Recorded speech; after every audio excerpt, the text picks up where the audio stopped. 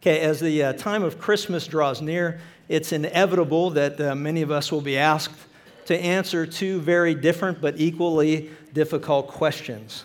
The first question is usually asked by younger children and is directed towards parents and grandparents and is generally framed or phrased as follows. Is Santa Claus real, or does Santa exist? So for those who have stumbled over this question or one similar to it, I've got good news for you. I have come across one of the all-time great answers.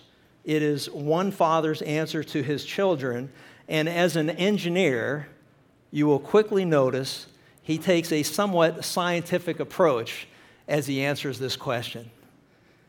He said, children, as you can just picture this. And having been in the construction industry for 20-some years, I've been in meetings like this. Structural engineers, mechanical engineers, engineers of all the kinds. They're sitting down, and you can just imagine it right now. Children, first of all, no known species of reindeer can fly. But there are 300,000 species of living organisms yet to be classified, and while most of these are insects and germs, this does not completely rule out flying reindeer, which only Santa has ever seen. Secondly, children, there are 2 billion children, persons under 18 in the world. But since Santa doesn't appear to handle the Muslim, Hindu, Jewish, Buddhist children, that reduces the workload to 15% of the total, or 378 million according to Population Reference Bureau. At an average census rate of 3.5 children per household, that's 91.8 million homes, and one presumes there's at least one good child in each home. Thirdly, Santa has 31 hours of Christmas work with which to work. So Christmas to work. Okay, thanks to the different time zones and the rotation of the earth, assuming he travels east to west, which seems most logical, this works out to 822.6 visits per second. Now, this is to say that for each Christian household with good children, Santa has 1/1000th of a second to park, hop out of the sleigh, jump down the chimney, fill the stockings, distribute the remaining presents under the tree, eat whatever snacks have been left, get back up the chimney, into a sleigh, move on to the next house. Assuming that each of these 91.8 million stops are evenly distributed around the earth, which of course we know to be false, but we would presume this no matter what. We now recognize that 0.78 million miles per household, or a total trip of 75.5 million miles, not counting stops to do what most of us would do at least once every 31 hours. This means that Santa's sleigh is moving 650 miles per second, or 3,000 times the speed of sound. For purposes of comparison, the fastest man-made vehicle on Earth, the Ulysses space probe, moves at a pokey 27.4 miles per second. A conventional reindeer can run tops 15 miles an hour. Fourthly, the payload on the sleigh adds another interesting element. Assuming each child gets nothing more than a medium-sized Lego set, which is about 2 pounds, the sleigh is carrying 321,300 tons, not counting Santa, who is invariably described as overweight. On land, Santa's conventional reindeer can pull no more than 300 pounds.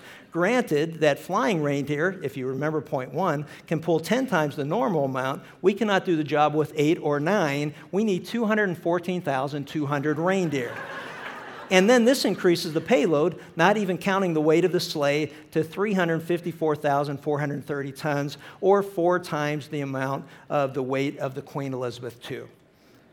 And lastly, 353,000 tons traveling 650 miles per second creates enormous air resistance. And the heat that this will generate will render the reindeer in the same fashion as space aircrafts re-entering the Earth's atmosphere. The lead pair of the reindeer will absorb 14.3 cotillion joules of energy per second each. In short, they will burst into flames instantaneously. And exposing the reindeer behind them, creating a deafening sonic booms in their wake. The entire reindeer team will be vaporized within 4.26 thousandths of a second. Santa, meanwhile, will be subjected to the centrifugal force of 17,500 times greater than gravity. A 250-pound Santa, which seems ridiculously slim to me, would be pinned to the back of a sleigh by 4,315,015 pounds of force. Children, in conclusion, if Santa ever did deliver presents on Christmas Eve, he's dead now. I hope that helps. So that should eliminate that question once and for all. But on a much more serious note, I mentioned that two questions are inevitably asked this time of year. And the second question is directed towards Christians, and it is at the heart of everything we say that we believe. It is at the heart of the reason we celebrate Christmas. And the question is this: why did God become a man? Why did God become a man? And the answer to that question determines whether heaven or hell awaits in your future. Why did God become a man? And as we think about that, I would like, and I hope that in our time that we have together, that it will cause some to think in ways that they never thought possible, or as they never previously thought. Why did God become a man? And that's the simple outline that we'll look at, and that is the outline that you have before you. If you've got one, you'll take a look, and I'll follow that to some degree. Why God became a man, and I'll address it as a statement of fact as it's revealed in the Bible. And first of all, you'll notice that I've got down, God became a man to reveal God to man. And the second point is that God became a man to redeem man to God. And that's the two simple yet profound facts that we'll find before us today. So let's take the first one. God became a man to reveal God to man. Now, I realize that there are those who deny the existence of a creator, deny the existence of a supreme being, or, as we would like to call him, God. There are those who deny this, and they'll continue to do so regardless of evidence contrary to that belief. Because as I've mentioned many times before, belief isn't just a matter of fact. Belief is a matter of the heart or a matter of the will. You can lay out all the facts or the evidence before a person, but there are people who they will just refuse to believe because they just frankly don't want to believe. And as doctors, and I spend a lot of time with doctors at this point in my life, and they run into patients all the time, and they'll tell them that, this is what your scan says, this is what your PET scan says, this is what your, all your blood work tells you, and that they run into people that, I don't care what you tell me because I don't want to believe what you say. I want to believe I'm okay. I want to believe that I'm well. I don't want to believe I have cancer. I don't want to believe what you have to say. And so it doesn't matter the objective evidence that's put before them. So belief isn't just a matter of objective evidence that we examine with our minds, process it, and then we say we believe it or don't. See, belief also encompasses our heart or our will. Will you believe this or not? And so this message is not designed for those who, frankly, have already made up their mind, and the reason that they've made it up is because to think differently than they believe would totally, radically change everything that they think. This message is designed for folks who are open-minded, who are examining the evidence, looking at the facts, trying to come to a conclusion based on objective evidence and not subjective feelings or emotions. And so what I want you to do is if you're in that category where you're open to, well, you know what, give me what you got. Show me the facts. Show me the evidence. Chuck, you tell me why you've come to believe in a God, in a creator, in a supreme being. You tell me why you believe in this being, this person, this force, whatever it is, and I'll consider it.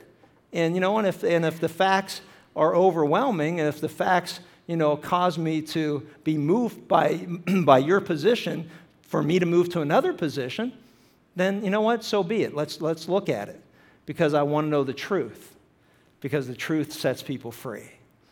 And so as we go through this, we'll look at this, and I want to share with you some of the reasons why I've come to believe that there is a God.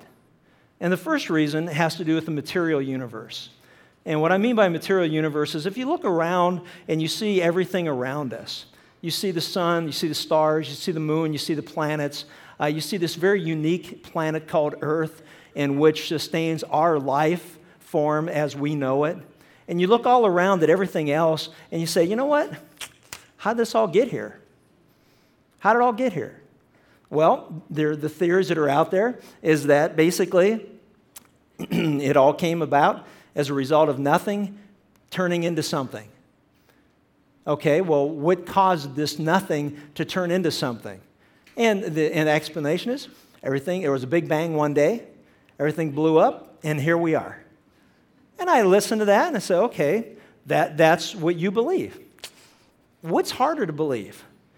My explanation is I see design, I see purpose, I see order, I see structure, and everything that I see in our universe and in my life that has design, purpose, order, and structure, I see behind the design, order, and structure a designer. And so it's not hard for me to believe that therefore there must be someone or something out there who existed before all of this existed and designed it and brought it into power. Well, people go, wow, you know what? Well, then there must be, if there's a God, he had to exist before everything came into being. I agree with that. And he must be really powerful to do everything that we see happen. And I agree with that. So where's our differences of agreement? And it'll cause people to stop and think. So either you agree that there's a designer, creator, who created everything that we see, or everything that you see is a product of a random thing that happened at a moment in time, and there's nothing like it in the universe that's ever been duplicated since. And I'll take the same scientist and say, go into a room with nothing. No, in fact, you can't even go into the room. Look into the window of a room where there is nothing, and I want you to tell me how everything's going to come into existence. Keep looking through the window, because I'm waiting for a universe to appear. And you know what? I'm a lot more confident with the fact that I'm banking on a designer, creator, who may have taken nothing and made it into something, but at least there's a point of origin as far as who it was that put it all together. The second thing that stands out in my mind as it relates to all of these things is the fact that, we look at man's nature. In a class of basic anatomy, makes you really think. Did we just all come into being as a result of a random act that took place? The complexity and the amazing human body. When you stop to think about that, is the marvel of man's physical body the result of a cosmic chance? And personally, I find that very hard to believe. I find it impossible to believe.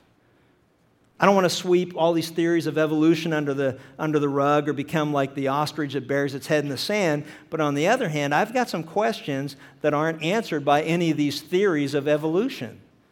Nor is the fact of my ability to reason about these questions easily explained apart from a creator who designed me and you like himself with a mind to think and the ability to reason beyond the immediate stimuli of my environment and personal needs. With the material universe in mind and man's nature, and I'll come back more to this in a second, I've noted on here, then we also have the what I call manuscript evidence. And I had to put it manuscript because it starts with M and everything in that category is an M. But what that's saying is, you know what? Because the Bible says so. The Bible says so. Because the Bible answers the questions that I have about the material universe and the nature of man. What does the Bible say? Psalm 19. The heavens declare the glory of God, and the firmament shows his handiwork. The heavens declare the glory of God. When you look up into the heavens, you see the stars, the sun, the moon, the planets, the earth. You look around and you say, you know what? There is majesty here. There is design here. There is order here. There is purpose here. There is structure here. There is a creator behind all of this. And the Bible says that's right. In Romans 1:20, for since the creation of the world, his invisible attributes are clearly seen, being understood by the things that are made, even his eternal power and Godhead, so that man is without excuse. Everything that God has made shouts that God exists. Everything. Turn with me to Psalm 8, a wonderful passage that reminds us once again of this truth that, you know what, that everything God has created and made is for a purpose, and the purpose is to reveal God to mankind. O Lord, our Lord, how majestic is your name in all the earth, who has displayed thy splendor above the heavens. From the mouth of infants and nursing babes, thou hast established strength, because of thine adversaries, to make the enemy and the revengeful cease. You know, when I consider, and the word consider is to take a good hard look for the purpose of evaluation. When I consider thy heavens, the work of your fingers, the moon and the stars which you have ordained, what is man that you have taken thought of him, and the Son of Man that you care for him? Yet thou hast made him a little lower than God, and thou hast crowned him with glory and majesty. You do make him to rule over the works of your hands. You have put all things under his feet, all sheep and oxen and the beasts of the field and the birds of the heaven and the fish of the sea, and whatever passes through the paths of the sea. O Lord, our Lord, how majestic is thy name in all of the earth. When I consider everything around me, and I consider how you have made me, I said, man, I'm just blown away by this. I'm just blown away by all of it. You know, think about it. Whoever made this universe was in existence before it was made, and whoever made or caused it has tremendous power and ability. The Bible says, in the beginning, God created the heavens and the earth. The book of Genesis is the book of beginnings. That's what the word Genesis means, beginnings. And man asked, how did this all begin? In the beginning, God. It tells us who. It tells us when. It tells us how. In the beginning, God said, let there be light. And there was light. In the beginning, the Spirit of God was moving over the surface of the deep. And then God spoke the world into existence. See, we got the answers for us that are found in Scripture. We got the answer to the nature of man that's found in the Word of God. When God's Word says, and then God said, let us make man in our image, according to our likeness, and let them rule over the fish of the sea and the birds of the sky, the cattle, and over the earth, and all over every creeping thing that creeps on the earth. And God created man in his own image. In the image of God, he created him, male and female. He created them. Genesis 1:26 and 27. You know, when we look at man, we get a glimpse of God because we are created in the image and the likeness of God. Are we God? No. Will we ever be God? No. God is God and we are his created being. But when we see each other, we see a glimpse of God. You have formed my inward parts, Psalm 139 says. You have covered me in my mother's womb, and I will praise you. I am fearfully and wonderfully made. Marvelous are your works, and that my soul knows very well. My frame was not hidden from you when I was made in secret, skillfully wrought in the lowest parts of the earth. Your eyes saw my substance being yet unformed. And in your book they were written the days that were fashioned for me, when as yet there were none of them. What a wonderful thought that is. Well, my wife, when we had our first child, you know, I was blown away by that. And then to have two more and to be there in the delivery room and see all of that. And you go, oh, this is an amazing thing. and to see and live long enough to see 2 grandchildren and to recognize how amazing that whole process is, that God would create life and entrust it to other human beings, and that we would see this thing and just how amazing that is. And if you think about everything that's involved in the human body, when you think about the eyes and the ears and the brain and the intelligence and all the things that we do, and I'm learning more about the human body than I frankly ever care to want to know. And I just get blown away by all of it. With my doc that's here today, we talk about insulin levels and blood sugar levels and cells being receptive to certain drugs at a certain therapeutic moment, and it's just an amazing thing. And yet there's no exact science to it. It's a practice, and it changes, and we adjust. And he laughs. He looks at me and says, but I'm not giving. I'm only giving you the amount of insulin that I'm giving to a 90-pound woman. I'm like, wait a minute. What is that? Was that a compliment or an insult? I don't even know. I don't know enough about these things, and we laugh about it. And then he looks at my wife and he says, what do you think, Doc? And she's like, lower it, lower it, lower it. And so that's good. But, when we struggle with all of these things that are going on, and give you an example, about a month ago, my shoulder was hurting really bad. And I'd ask Linda, can you rub this out? There must be a knot or something there. And then I knew I was going to have this lung surgery, so I went golfing. And what? Well, I knew I wouldn't be golfing for a while. But anyway, I went golfing, and I was terrible. And the guys that I was golfing with felt really good about how bad I was, but I was just brutal. And I couldn't figure out what was wrong with me. It was like, I couldn't swing. I was just like messed up. And so after my surgery, the surgeon came in and he visited me, and I said, Doc, my shoulder's killing me. Is it the way you had my arm twisted over my head during the surgery? And he just started laughing. He said, no. He said, what happened was the tumor that was in your lower left lobe of your lung, it grew and attached to your diaphragm. He said, so when I had to cut it out of your diaphragm and then re-sew up your diaphragm and then also remove that lobe. And what you have is you have referred pain from your diaphragm. Well, I didn't know my diaphragm could refer pain to my shoulder. You know what I'm saying? It's like, I'd like to refer some pain to you. I didn't know it could do that. And I'd like to refer it back. And he said that's why, like, people that have a heart attack, they grab their shoulder. And it's like, well, do you have a pain in your shoulder? Well, it's like, well, am I having a heart attack? Well, you might be if you have pain in your shoulder. What? And it's all, but the point is it all ties together. And I thought how amazing the human body is, just how everything ties together. And then you recognize and you see what God has to say. Paul said, for in him, in God, we live and we move and we have our very being.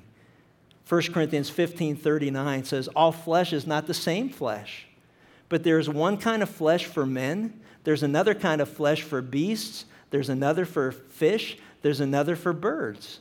And I think what a wonderful statement that is to contradict the nonsense that everybody's the same, that somehow we evolved from animals. And so, therefore, if these tests prove true in monkeys, they must therefore work in people. And the reality of it is no, because God says, there's a flesh of men is different than the flesh of animals. And so you got to understand that everything God does is to get people to think about who He is. And that's a wonderful thing. Why did God become a man?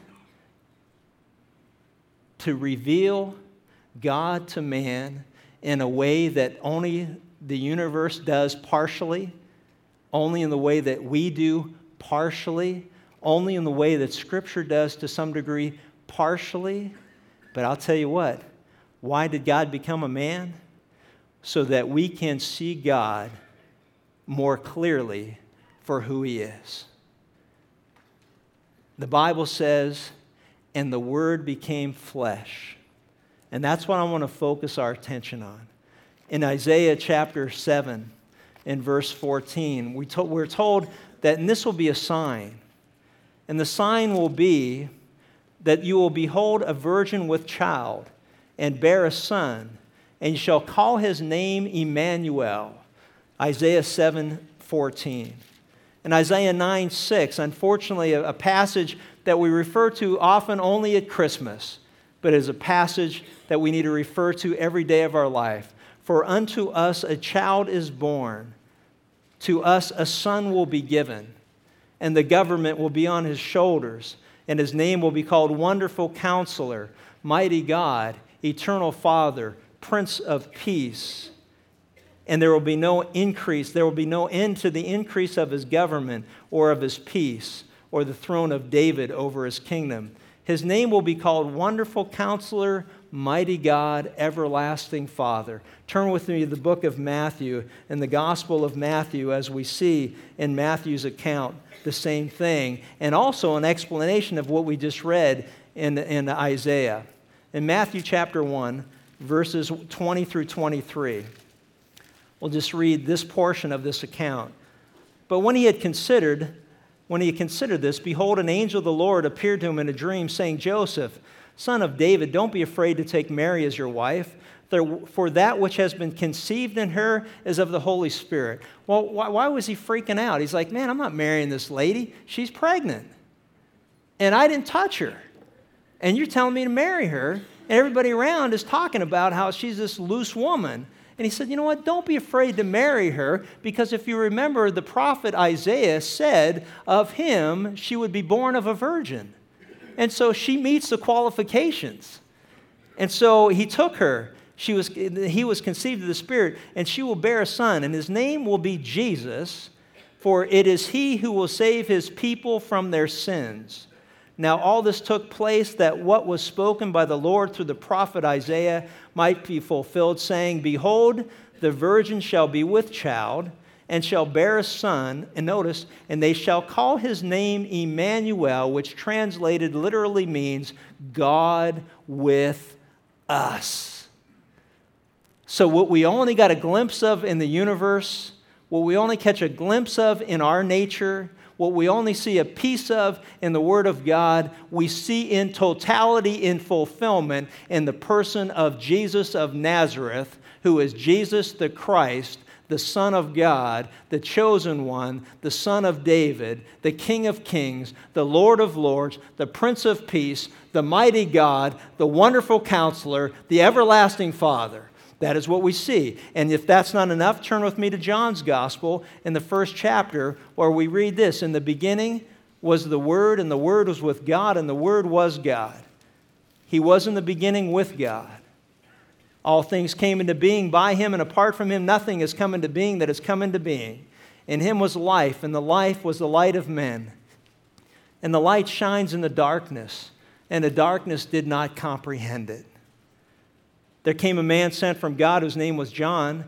He came for a witness, that he might bear witness of the light, that all might believe through him. If you remember, John said, Behold the Lamb of God, who takes away the sins of the world. He pointed to him and said, I'm doing the job God called me to do. I'm telling you that Jesus is the one that God has promised. Believe on him. He wasn't the light. John the Baptist wasn't the light, but he came that he might bear witness of the light. There was the true light, which coming into the world enlightens every man. He was in the world, and the world was made through him, and the world did not even know him. He came to his own, speaking to the Jewish people, and those who were his own did not receive him. But as many as received him, he gave the privilege to be called children of God to those who believe in his name, who were born not of blood, nor of the will of the flesh, nor the will of man, but of God. And the Word, people, became flesh and dwelt among us. The incarnation means in flesh. And we beheld his glory, glory as the only begotten of the Father, full of grace and truth. John bore witness of him and cried out, saying, This was he of whom I said, He who comes after me has a higher rank than I, for he existed before me. Even though John the Baptist was 6 months chronologically older than Jesus, from an earthly standpoint, he said, He existed before me. He is greater than me. For of his fullness we have received, and grace upon grace. For the law was given through Moses, grace and truth through Jesus Christ. No man has seen God at any time. The only begotten God, who is in the bosom of the Father, he has explained him. He goes on in the 14th chapter, if you want to read that with me as well, and he recognizes to Philip, who asked the question, Jesus, where are you going? And he said, I'm going to the Father. And he said, well, then show me the Father. And Philip said, Lord, show us the Father. In John 14:8, Jesus said to him, have I been so long with you, and you have not come to know me, Philip? He who has seen me has seen the Father, for I and the Father am one. If you've seen me, you've seen the Father. I and the Father am one. Turn to Galatians chapter 4. God eats peaches and cream. Galatians, Ephesians, Philippians, Colossians. Galatians chapter 4. He's not lactose intolerant. He's not on my diet. But when the fullness of time came forth, God sent forth his Son, born of a woman, born under the law, in order that he might redeem those who were under the law, that we might receive the adoption as sons. Two more to look at. Colossians chapter 1. I want to make a point, and I hope you're not missing it. Colossians chapter 1, verse 15. Jesus is the image of the invisible God, the firstborn of all creation. For by him all things were created, both in the heavens and on the earth, visible and invisible. Whether thrones or dominions or rulers or authorities, all things have been created by him, and all things have been created for him. He is the image of the invisible God. And lastly, in Hebrews chapter 1, the exclamation point of God in the New Testament. Hebrews 1. God, after he spoke long ago to the fathers and the prophets, and in many portions and in many ways, in these last days has spoken to us in his Son, whom he appointed heir of all things, through whom also he made the world. And he, Jesus, is the radiance of God's glory, the exact representation of his nature, and upholds all things by the word of his power. When he made purification of sins, he sat down at the right hand of the Majesty on high, having become as much better than angels, as he inherited a more excellent name than they. The point of this passage is this: God has spoken to people in a whole bunch of ways for a whole bunch of periods of time. But in these last days, he's got one final statement to mankind. You know what his statement is? Jesus. In fact, that's what the sentence literally means. It means when it says that in these last days he has spoken to us in his Son, in the original language, there's no in his Son. He has spoken to us in Son, in Jesus, period. Exclamation point, end of argument. Who is Jesus? Jesus is God in human flesh, the incarnation. He became and took on the appearance of men. So, like men, so that you and I would know fully who God is. Do you want to know how to get to heaven? Then you look at Jesus and you find out from him what's the way. I'm the way, the truth, and the life. No man comes unto the Father but through me. Do you need to know what to believe? Then you listen to his words. And he says, you know what, just like manna was sent down from heaven, so I have come down from heaven. If you will believe upon me, you will trust in me, then your sins will be forgiven. If you believe me and me alone. He has been given a name that's more excellent above every other name. Immediately you should think of Philippians chapter 2. Because he was made in the appearance or appeared in the likeness of men, he humbled himself to the point of obedience to death upon the cross. And because he was obedient to the death upon a cross, God gave him a name that was highly exalted above every name.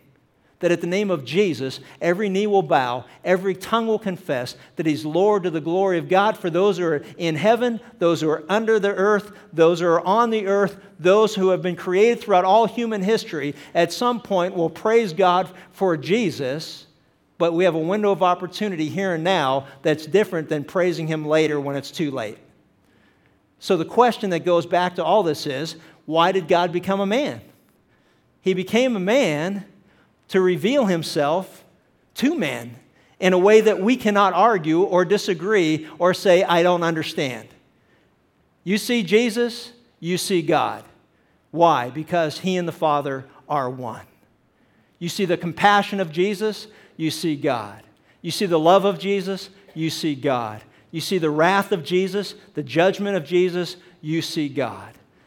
Everything we need to know about God is in the person and the work of Jesus Christ, Jesus of Nazareth, who we celebrate became flesh and dwelt among us. Emmanuel, God with us.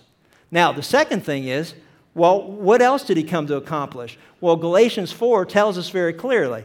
But when the fullness of time came, God sent forth His Son, God's timing, born of a woman, under the law, in order that He might what? Redeem those who were under the law, that we might receive the adoption as sons.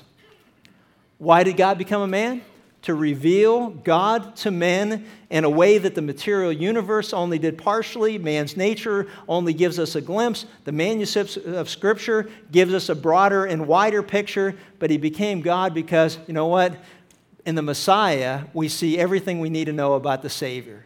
Now, we can also get into our personal experiences, my experience, your experience with God. Why do I believe there's a God? Because He changed my life. Why do I believe there's a God? Because when I repented of sin and turned in trust in Christ, I've never been the same. But, our experiences are highly subjective. But at the same time, when you combine them with all the other evidence that I'm giving you, I'm hoping to present a very powerful argument as to the existence of God.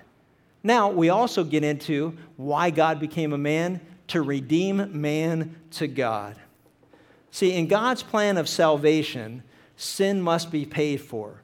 That's why the angel said, you will call His name Jesus, for He will save His people from their sins. See, sin must be paid for, forgiven, and the sinner redeemed or set free from the penalty, power, and the very presence of sin. Redemption is meaningless without forgiveness of sin.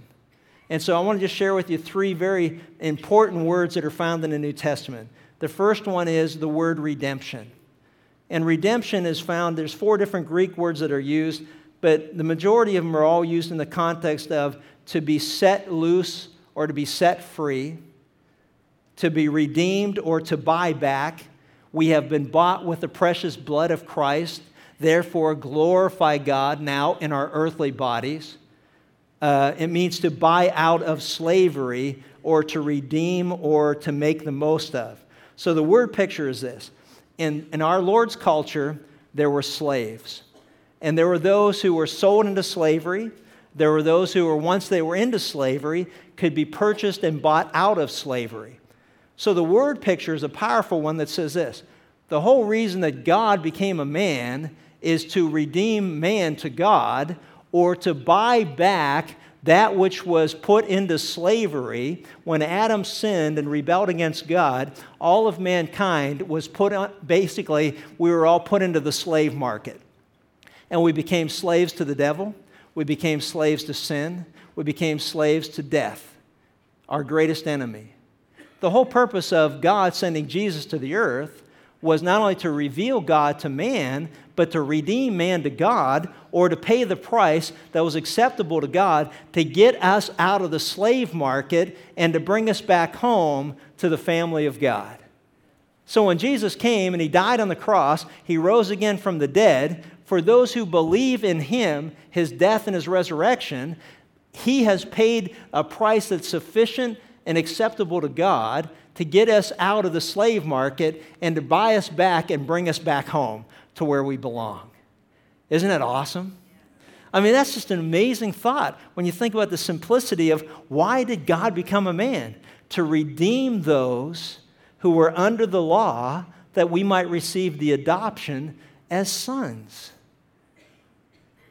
The second word is similar, and that is the word ransom. Jesus said, I have come to serve and to give my life a ransom for many. And the word ransom means 2 things. One, it means instead of or as a substitute. And the second means on behalf of or in sufficiency. In 1 Timothy 4:10, Jesus is the Savior of all men, especially of those that believe. So follow this very clearly. The ransom that Jesus paid is as a substitute for you and me, and is sufficient, the amount is sufficient for everybody in the world, but applicable only to those who believe. See, you can have somebody come to you and say, listen, I'm going to pay for your medical treatment, and I guarantee you that the treatment will heal you. You follow the logic to this? Now you have a choice. All right, you can say, okay, then I'll accept your deal, and I'll take the treatment, and I'll be healed, and what you pay is sufficient to cover my treatment, and therefore I'm healed. Or I can say, well, that's nice of you, I appreciate it, thank you very much, and then never go to the doctor who's going to do the treatment that would heal me, and I could say, well, yeah, I believe it. No, you don't believe it. If you really believed it, you would go and you would take person up on it. What God is saying is, listen, I've paid the price. It's sufficient for everybody and anybody who will take me up on the offer. But you have to act upon it. And it's by God's grace through faith. The act that God requires of man is not to go work our way through the process, but it's to believe what God says and take Him at His word. He's saying, Chuck, if you will just believe that Jesus paid the price, and I'm happy with the price that He paid as a substitute for your sins and the penalty for your sin, and if you will just take me up on it and believe what I have to say, then I will free you, loose you from sin, from slavery, from the devil, from the enemy, and I will adopt you and bring you back home into my family where you rightfully belong, and you will be a child of God to those who believe in His name, the authority and the power of Jesus to forgive your sins. Which is the last point, and that is reconciliation. The word reconcile means to restore back to its original proper purpose. Listen, God created man to have fellowship with God. Our original purpose was to enjoy God for all of eternity. Adam said, no thank you. And we're all born into the world with the same sin nature that says, no thank you. I'm my own God. I'll do things the way that I want to do things, when I want to do it, how I want to do it, and I don't want anybody, God or otherwise, telling me what to do. Just the fact we have that attitude is a symptom of a root problem that's called sin nature. And so he said God in Christ is reconciling the world to Himself. In 2 Corinthians chapter 5, read it sometime, and it says that you and I, who have trusted in Christ, have been given the ministry of reconciliation. Our job for God is to go around this world and try to bring man who's estranged from God back into a right relationship with God by telling them of their need to turn from sin and to trust in Christ. We have been given the ministry of reconciling a stray, wayward person back to the God who created them so that He can enjoy their fellowship once again. Isn't that great? Why did God become a man? For the purposes that's set forth, to reveal God to man and to redeem man to God. I was laying in the hospital this week, and something jumped out at me, and it was Job, where Job said that, you know what? Hey, as for me, he goes, I know that my Redeemer lives. And I couldn't help but think about this passage. As for me, I know that my Redeemer lives, and at the last He will take His stand on the earth. Even after my skin is destroyed, yet from my flesh I shall see God, whom I myself shall behold, and whom my eyes shall see, and not another. And my heart faints within me at the thought. As for me, I know that my Redeemer lives. I want to ask you one last question. How about you? Do you know that your Redeemer lives? Do you know that Jesus came and He died on the cross? 3 days later, He was raised from the dead. that he is alive today. He walked on the face of the earth and demonstrated with remarkable, miraculous demonstrations that he was alive, that he had conquered sin, that he had conquered death. He ascended into heaven and he seats at the right hand of God the Father today, from where he will come in glory one day. He will come back to this earth to judge the living and the dead.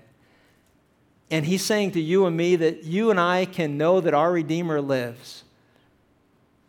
And that better than us knowing that he lives, that he knows that we are his children to those who have believed in the name of his Son, the Lord Jesus Christ. What a wonderful thing this is all about. Christmas, don't ever take it for granted. Christmas, don't ever let it become a hustle and bustle of running around and dinners and brunches and lunches and gifts and all of that.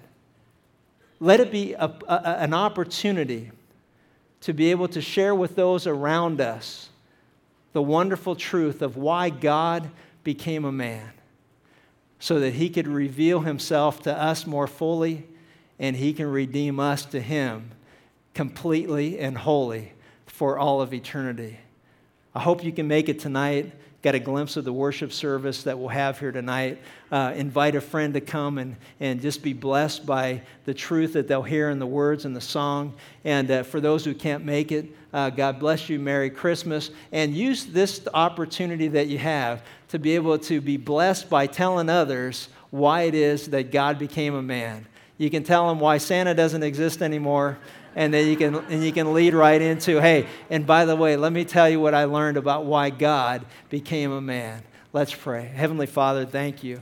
Thank you for this day. I thank you that I can stand here before your people to lift your name up, to praise you, and to continue to do so with all the strength that you have given me. God, I just thank you for your love for each one of us. I thank you for the plan that you have for each one of our lives. I'm just in awe of the fact that the God of the universe would be humble enough to take on the likeness or the appearance of a man, humble to the point of death, even death upon a cross, that he would be raised again 3 days later. He is alive, and he looks for and longs for all of his stray children to come back and seek his forgiveness and his mercy. God, we thank you that the Word became flesh and dwelt among us. And we beheld his glory, glory of the only begotten of the Father, full of grace and full of truth. We thank you that he came to redeem us who were under the law, to buy us back, to ransom us from captivity, to reconcile us to our rightful position in the universe as fellowship and as children of those who believe in your name. God, we thank you, we love you, we praise you in the wonderful name of Jesus, the mighty God, the everlasting Father, the wonderful Counselor, the Prince of Peace. And it's in Jesus' name we pray. Amen.